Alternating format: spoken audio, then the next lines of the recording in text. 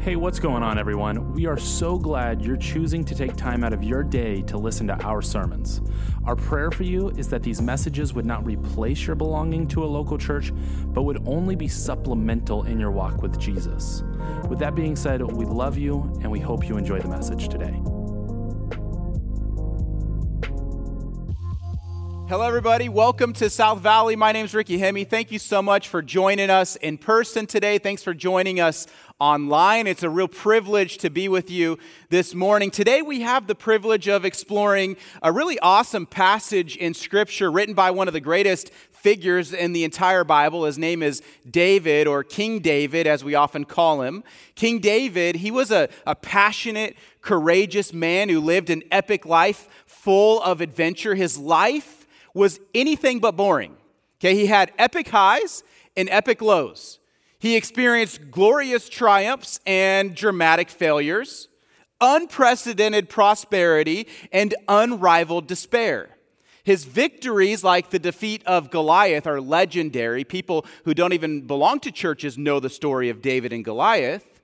And his sins, like that with Bathsheba, are scandalous beyond comparison. And so David's story serves as a wonderful lesson about the triumphs and the tragedies of life. But today, I don't want to focus so much on his triumphs. I want to focus more on his tragedies, his seasons of discouragement. How did David handle discouragement? Maybe you are discouraged today. Maybe you're down. Maybe you're anxious. Maybe you're struggling with something in the dark. Nobody else knows about it. Just you know about it. What do you do in those seasons? What I want you to know with this passage today is that you are not alone in your struggles. Because in today's passage, David finds himself in the middle of a very discouraging season of life. He's been thrown into the furnace of suffering. Sometimes life feels a little bit like a furnace. And when we find ourselves in life's furnace, with all of its heat and all of its pressure, we need to remember that the flames of life are only capable of two things. Number one, they can destroy us. Or number two, they can purify us and make us stronger. Which one is going to be the outcome in our lives when life is tough? Well, today, I want to show you how to deal with life's discouraging seasons. Maybe you're not discouraged today, so maybe this is a message you share with a friend and encourage a friend in. Maybe you are discouraged today. God has you here right now in this place for a reason, because He wants to fill your heart today with hope in a sermon that I've titled, When Life is a Furnace. So if you guys have your Bibles, go ahead and open up now to Psalm 63. On your way into the building, you should have got a piece of paper, has some notes on there and the passage on there as well. Psalm 63, mark it up, highlight it, circle, do what you can to interact with the text. I'm going to pray and we're going to jump in. Will you pray with me? Father God, I thank you so much for today. I thank you for your Son who suffered for us, who left behind the treasures of heaven, the comfort of heaven, and went to a cross on our behalf for our sin and endured the furnace of life so that we could be purified. Lord, if there are people today who are discouraged, I pray that you'd strengthen them. If there are people today who are tired, I pray that you would energize them. Build up the weary people in our midst and help us to be beacons of hope to those who are weary around us. We love you and we praise you and we thank you for a chance to open your word today. And we pray this in Jesus' name. Amen. Psalm 63, this is what it says. Starts off, a psalm of David when he was in the wilderness of Judah. O God, you are my God. Earnestly I seek you. My soul thirsts for you. My flesh faints for you, as in a dry and weary land where there is no water.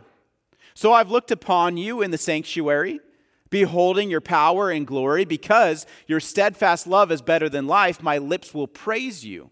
So I'll bless you as long as I live. In your name I'll lift up my hands. My soul will be satisfied as with fat and rich food, and my mouth will praise you with joyful lips when I remember you upon my bed and meditate on you in the watches of the night.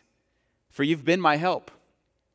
And in the shadow of your wings, I will sing for joy. My soul clings to you. Your right hand upholds me. But those who seek to destroy my life shall go down into the depths of the earth. They'll be given over to the power of the sword. They shall be a portion for jackals, but the king shall rejoice in God. All who swear by him shall exult, for the mouths of liars will be stopped. Psalm 63 gives us four ways of dealing with the discouraging seasons of life. And number one, when life is a furnace, when life is tough, when you are in a dark place, the first key to dealing with that is number one, seek God. Seek God. Look again at what David says. He says, "O God, you are my God. Earnestly I seek you. My soul thirsts for you. My flesh faints for you, as in a dry and weary land where there is no water." Now, David, in this passage, he compares his desire for God to a weary traveler fainting for water. So we live in Lemoore, and right now, as I'm preaching, it's about 103 degrees outside, maybe even hotter. And so we all know what it's like. Okay, we're in the middle of summer here. We know what it's like to be physically parched. That's just part of living in Lemoore. We know what it's like to crave water. We know right now that our land craves water. Our plants crave water. My grass right now is craving some water. We know what it's like to be parched. I'm talking about water right now. And so you're craving water just because I'm talking about water and it's hot outside. But here's the thing. Have you ever felt spiritually parched? You know what it's like to be physically parched. Have you ever felt spiritually parched? When you're spiritually parched, your spirit feels thin, your soul feels weary, life has made you tired, and you're thirsty on the inside. Well, that's what David says in this passage. He says, "My soul thirsts for you." I find this metaphor to be fitting because in the context of Psalm 63, David is literally withering away in a desert cave. The context of Psalm 63 is David fleeing in the wilderness. If you look at the passage at the very beginning, it gives the setting for the passage. It says a Psalm of David when he was in the wilderness of Judah. And to get a better idea of what's happening here, we'd have to turn back in our Bibles to 2 Samuel chapter 15. And what's happening in 2 Samuel chapter 15 is David's son, Absalom, he's conspiring to overthrow and kill his father. So that's what's happening. And so he steals the people's hearts. He sets himself up as the new king, and he plots to kill his own dad. It's pretty terrible stuff. Now, this was so heartbreaking that as David escaped the city, we get a description of what's happening in his mind and heart in 2 Samuel. It says, when he went up the ascent of the Mount of Olives, he was weeping as he went. He had to escape his house, his throne. He had to leave everything behind, abandon Jerusalem because his son was out to kill him. And he goes up the Mount of Olives barefoot. The guy doesn't even have shoes on, doesn't even have enough time to get things together to escape, barefoot and with his head covered. This is the king. This is the greatest king in Israel's history. And look at this furnace that he's been thrown into. And all the people who were with him covered their heads, and they went up, weeping as they went. Psalm 63 is a time of deep, deep sadness in the life of David. His son has rebelled. He's been forced out of his home. His friends are mocking him. His enemies are seeking to kill him, and he's living in a cave. And this is a later part in David's life, okay? So he's older now. He's gone through lots of things already in life, and here, once again, he is facing a trial, a furnace. And so here's the question for you. How would you respond if you faced a furnace like this one? What would you say to God? What's the first thing that would come out of your mouth in your prayer life or as you're wrestling with God? Well, the first thing David uttered to God was, "You are my God. Earnestly I seek you." Another way to translate this phrase in Hebrew is early I seek you. So it kind of points back to daily devotion. Starting your day, opening the Word, hearing from God, first things first, talking with God. That's what David's saying. I'm going through this trial, but I'm going to start my day, first things first, hearing from you. When you're in the furnace of life, is the Bible the first thing you open? Is prayer your first response? Is worshiping God with your mouth your first response? Or is complaining and cursing God your first response? If your response to life's furnace is to curse God, then the furnace of life is already winning. But if your response to the furnace is to seek God, then you will find help.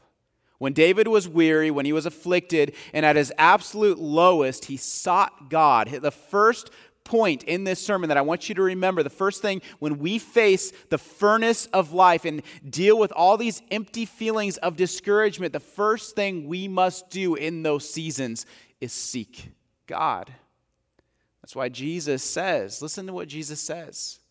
John 7:37. If anyone thirsts, let him come to me and drink. Whoever believes in me, as the scripture has said, out of his heart will flow rivers of living water. If you are feeling parched today, parched in here today, first things first, seek God. And many of you, you're worshiping here with us today because you are seeking God. You are in the right place this morning. So number one, seek God. The second way to respond to life's furnace is to praise God. So we don't just seek God, we also praise God. He says, so I've looked upon you in the sanctuary, beholding your power and glory. Because your steadfast love is better than life, my lips will praise you. So I'll bless you as long as I live, and in your name I will lift up my hands. This here, my friends, is the mark of a true believer.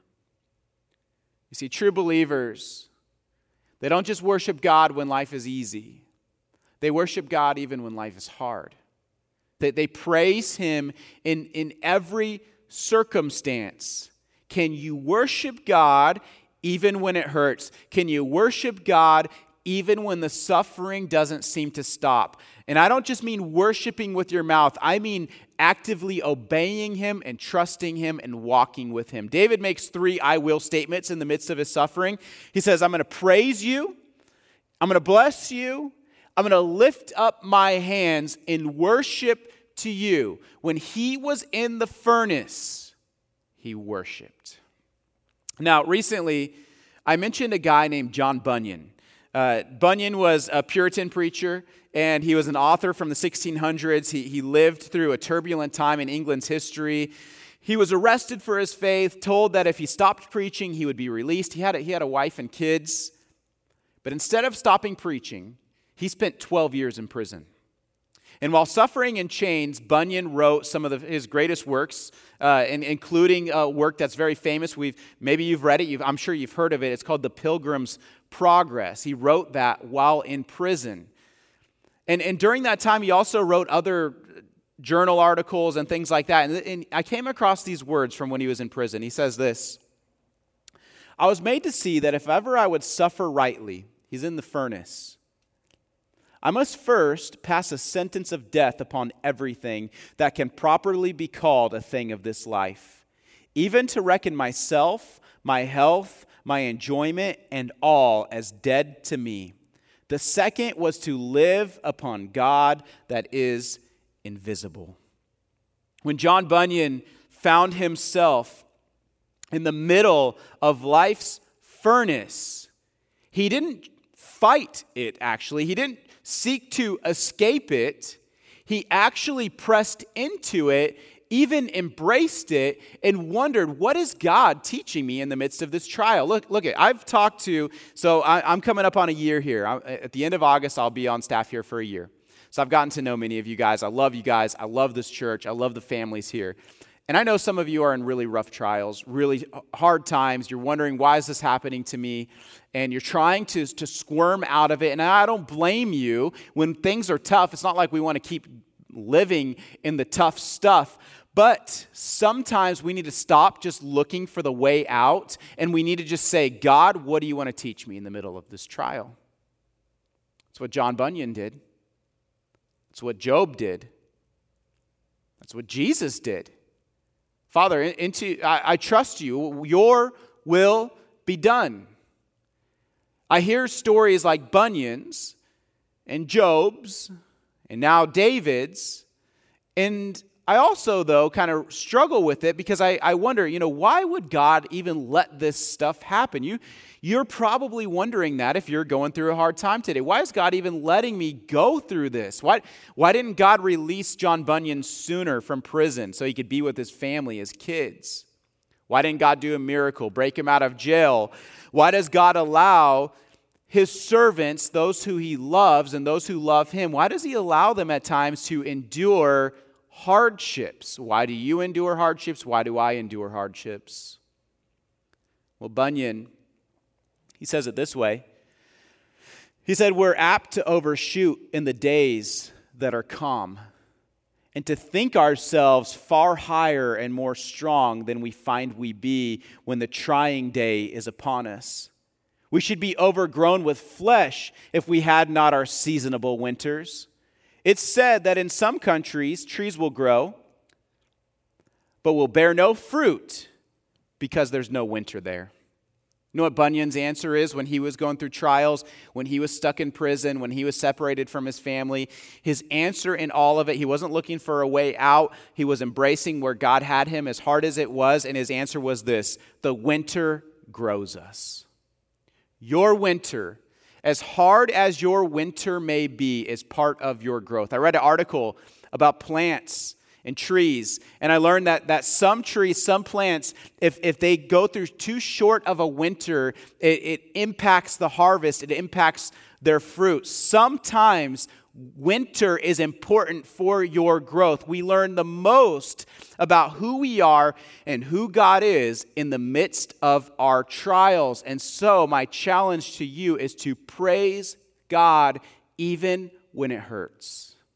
David says, Psalm 63:4, I'll bless you as long as I live. In your name I will lift up my hands. Believe it or not, praising God is one of the fastest ways to cure the discouragement of suffering. Okay, one thing I love about worship here at South Valley, we have an amazing worship team. I've been loving having Chris here. We had an amazing worship leader with John all of these years. Worship is important because one of the things it does, it immediately cures discouragement.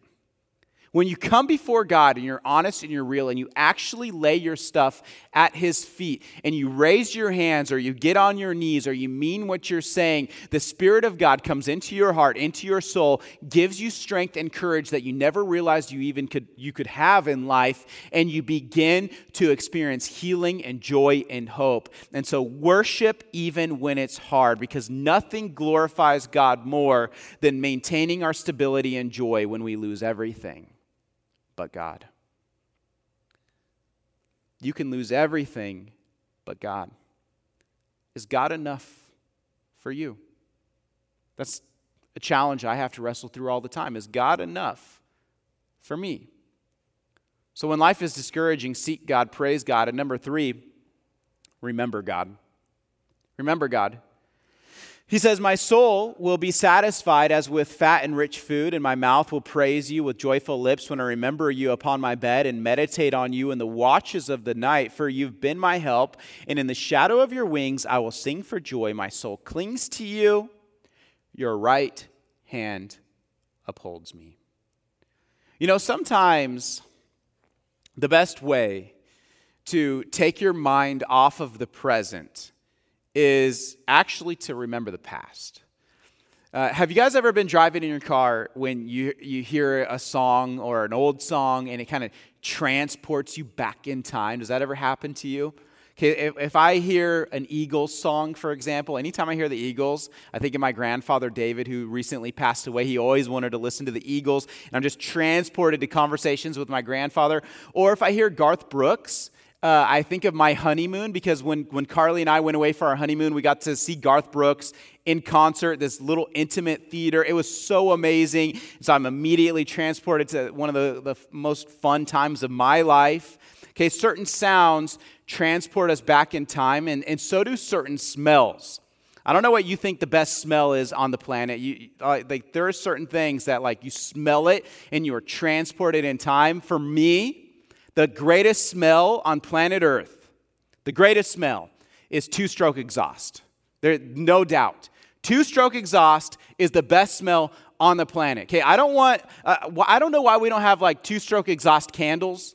I don't want my office to smell like coconuts. I want it to smell like two-stroke exhaust. It reminds me of my childhood, reminds me of motorcycles. It is the best smell in the world. Why am I sharing that with you? Sometimes sounds and smells bring you back to the past and you get to remember fond memories. Well, the situation that David found himself in Psalm 63, where he's in the wilderness, living in a cave, escaping his son, running for his life, it's not the first time he's gone through this. David as a kid, David before he was enthroned as the king, he often had to run from enemies. He was chased down by Saul. He would hide out in the caves. This is not the first time that David was parched, tired, going through a hard time, trying to survive in a cave. You see, Psalm 63 was written late in David's life. This meant he had significant history to pull from. God had already saved him from the lion and the bear and Goliath and the Philistines and King Saul and the Gibeonites and the Ammonites and all the surrounding kingdoms. So why wouldn't God help him this time? David has all this history to pull from. Reminders of God's faithfulness, coming through for him, doing the impossible. Why wouldn't God do it again? You see, when I read this passage, as he's meditating in the watches of the night, he's awake in this cave, thinking about God, reminiscing on life. And I can't help but wonder if he feels like that familiar place. He hears the sound of his voice echoing off of the cave walls. He hears the water dripping in the background. He feels the damp feel on his skin. He's been in this cave before. He knows what it's like for his life to be flipped upside down. And what does he know about his history and his walk with God? Every time he's sought God, every time he's prayed to God, every time he's praised God, every time he's leaned into God for help, even though it was hard and it wasn't always immediate, every time he needed God, God came through. See, odds are, if today you find yourself in the middle of a discouraging season of life, this likely isn't the first time you've been in a hard season of life. This likely is you probably lost count of how many times. What did God do in the past? I'm sure you have story after story of how he came through for you, of how he showed up for you. And maybe you don't have those stories because you didn't actually seek him in those times. God has a history of coming through, showing up for his people. And if you think about your life, I'm willing to bet that you could probably think of a story in your past, if you truly sought God and leaned into him, where he showed up for you and showed that he was faithful when you needed him the most. That's what's happening with David. He's remembering God. He's remembering the times that God came through for him. God's done it in the past. God will do it again. Now, one of the reasons I wanted to preach this sermon this week is because if I'm being honest with you guys, I'm currently in the middle of a bit of a discouraging season of life. Some of you know this, but I've been dealing with some crippling injuries for the last 3 years. And I've had countless surgeries, and I had some other surgeries prior to these injuries. So I've had a number of injuries for the past 5 years, and And I've continued to kind of spiral down, and it hasn't gotten much better. It's actually gotten a lot worse, to where I finally, I got this, new option for surgery up in Fresno, and so that's why I'm out of the pulpit this weekend, and you're watching a recording of me this weekend, because I'm trying to piece my body back together, because I'm in this time where nothing I'm doing is working. I rehab where I can. I've had countless surgeries. I try to take care of myself, do what I can to get better, but I'm not getting better. Everything's hard. Just walking is hard. And I have to admit, there are times where I am totally down. Totally down. Like, very down. The injuries, it's not just the pain, but the isolation. The isolation and losing things that I love. Okay, no more motorcycles. I haven't been able to do that for years. No more CrossFit. I haven't done that for years. No more running. I used to run all the time, train for running, cycling. No more cycling. No more hiking. No more chasing my kids at the park. Everything that I loved, everything that I did in my free time that filled me up in here has been taken away from me for the past 3 years. And I struggle just to even stand up here and preach on Sundays, if I'm being honest with you. It's a moment where I'm trying to be transparent. I struggle to preach just on Sundays. It's painful. And then my back hurts. I don't want to sit here and complain, because I'm actually very grateful, because we have an amazing preaching team. So I want to thank the other guys who step in at times and help in the pulpit and give me some downtime to rehab my body, and also, to focus on other things that are pressing behind the scenes here at South Valley. And so it's been a really hard season. It's been challenging. But when I hit my lowest, it's when I remember that I've been here before. It's not the first time I've been laid up. It's not the first time I've dealt with something that I wonder if I'll be able to overcome it or not. It's not the first time I've been afraid about what it means for my future. It's not the first time that I've been down and in the dumps and struggling with something. But you know what I do know when I think about it? When I reminisce on my life and I look back, every time I've been in this spot, it hasn't always lasted for 3-4 years like this one has, but every time I've been in a spot like this, God's come through.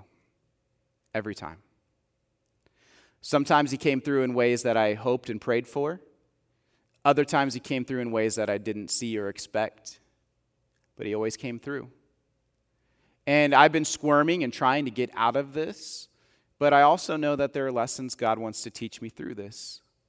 You see, sometimes we need to stop squirming and pushing and trying to escape the pain, and sometimes we need to embrace the pain and ask God, what do you want to teach me? What do you want to teach those around me? What do you want to teach my family? What are you doing in my life? I know this is hard. I know this is uncomfortable, but you press in even when it hurts. David says, in the midst of his trial, in the midst of his pain, in the midst of his suffering, he says, I remember, God. I've been here before. You helped me then, and I trust you'll help me now, for you've been my help. He says, you have been my help. You've done it before, and in the shadow of your wings, I will sing for joy. South Valley, He's done it before. He's done it for this church. He's done it for you. He will do it for you. Don't give up. Don't give in. Keep pushing forward. God has come through, and He will come through again. He's got you. His hands are all over you. It hurts, but you can trust Him. You can remember Him. You could seek Him. And here's the temptation. In the midst of this, the temptation is going to be to run. The temptation is going to be to give up. The temptation is going to be angry and to curse God and to stop going to church and to stop opening up to people and to stop being real. That's the temptation. David is calling on you. God is calling on you today to never give up, to keep pushing forward. You've been my help, David says. God's got you. He's done it before. He'll do it again, which leads to my final point in this sermon. When life is a furnace, ultimately at the end of the day, I don't know how hard your life can be. I don't know what you're going through now. I don't know how heavy things feel. But at the end of the day, this is the big takeaway for you. When life is a furnace, trust God. Trust Him. Trust Him. You don't have to have all the answers all the time. You may get the answers in this life. You may not get the answers until you meet Him face to face. But whatever you're facing, you may be surprised by it, but He's not surprised by it. You may be wondering where it came from or why it's there. He knows the purpose for it. Trust Him.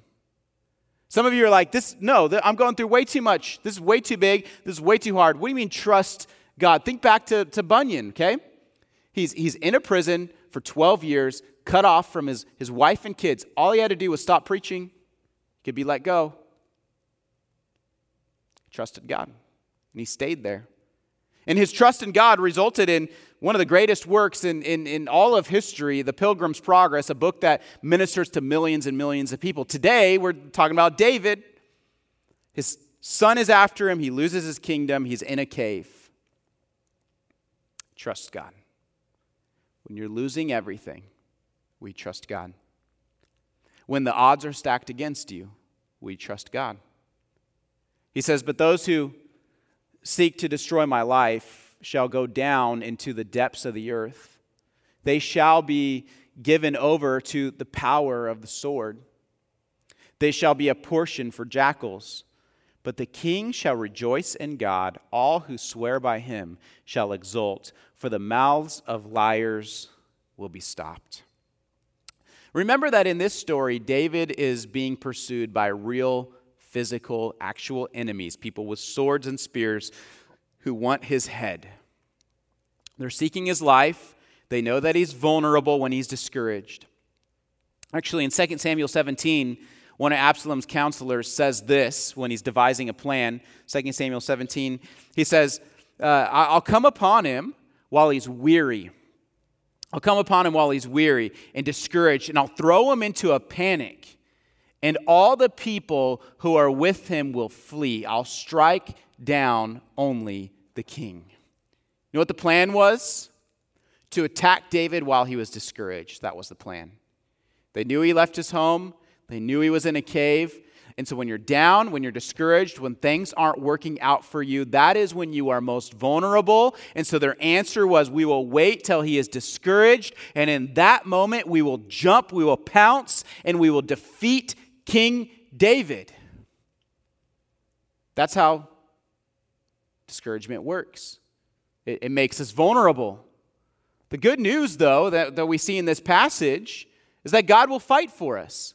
At the end of the passage, he knows God's going to fight my battle for me. He trusts that his enemies will be stopped because God fights for his servants. He fights for those who suffer unjustly. He is in their corner. He is with them. He is for them. And so he trusts God to come through. And if you were to read the rest of this story, you would discover that in David's case, a great battle ensued. David did, in fact, come out victorious. His time in the cave was just a season. It wasn't a whole book. It was just a chapter in his life, and he went back into his kingdom. God delivered him. God showed up just like God had done so many times previously in his life.